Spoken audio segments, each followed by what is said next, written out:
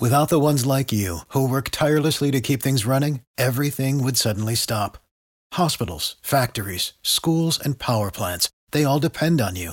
No matter the weather, emergency, or time of day, you're the ones who get it done. At Grainger, we're here for you with professional-grade industrial supplies.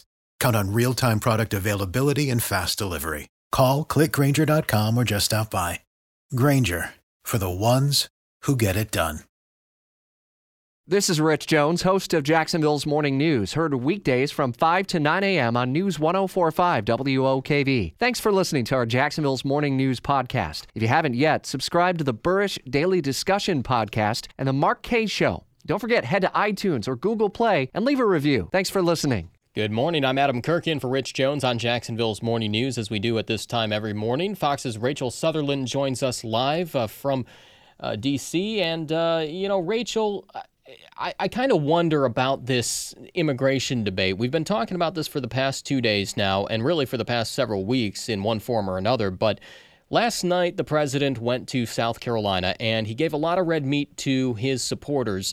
And he brought up again this idea of kind of kicking people out of the country, illegal immigrants, before they've had their due process, before they've had any court hearings.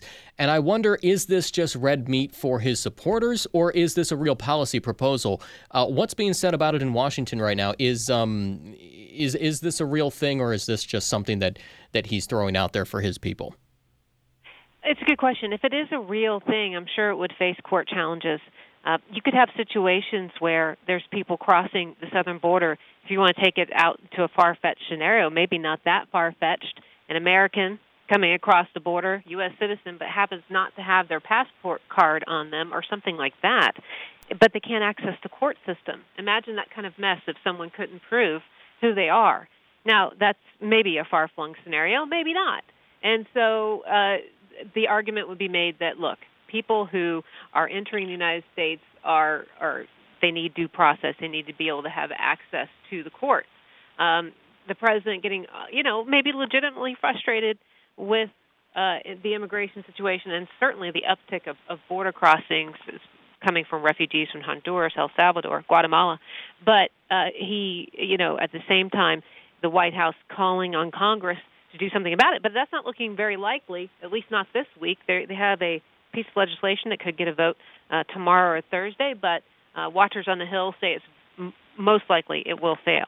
Yeah, and, I was going to ask you about that. Do we know what's in this thing yet that's supposed to get a vote? Mm-hmm. Yeah, it includes $25 billion for border wall funding, an E-Verify system, as well as some kind of fix for DACA.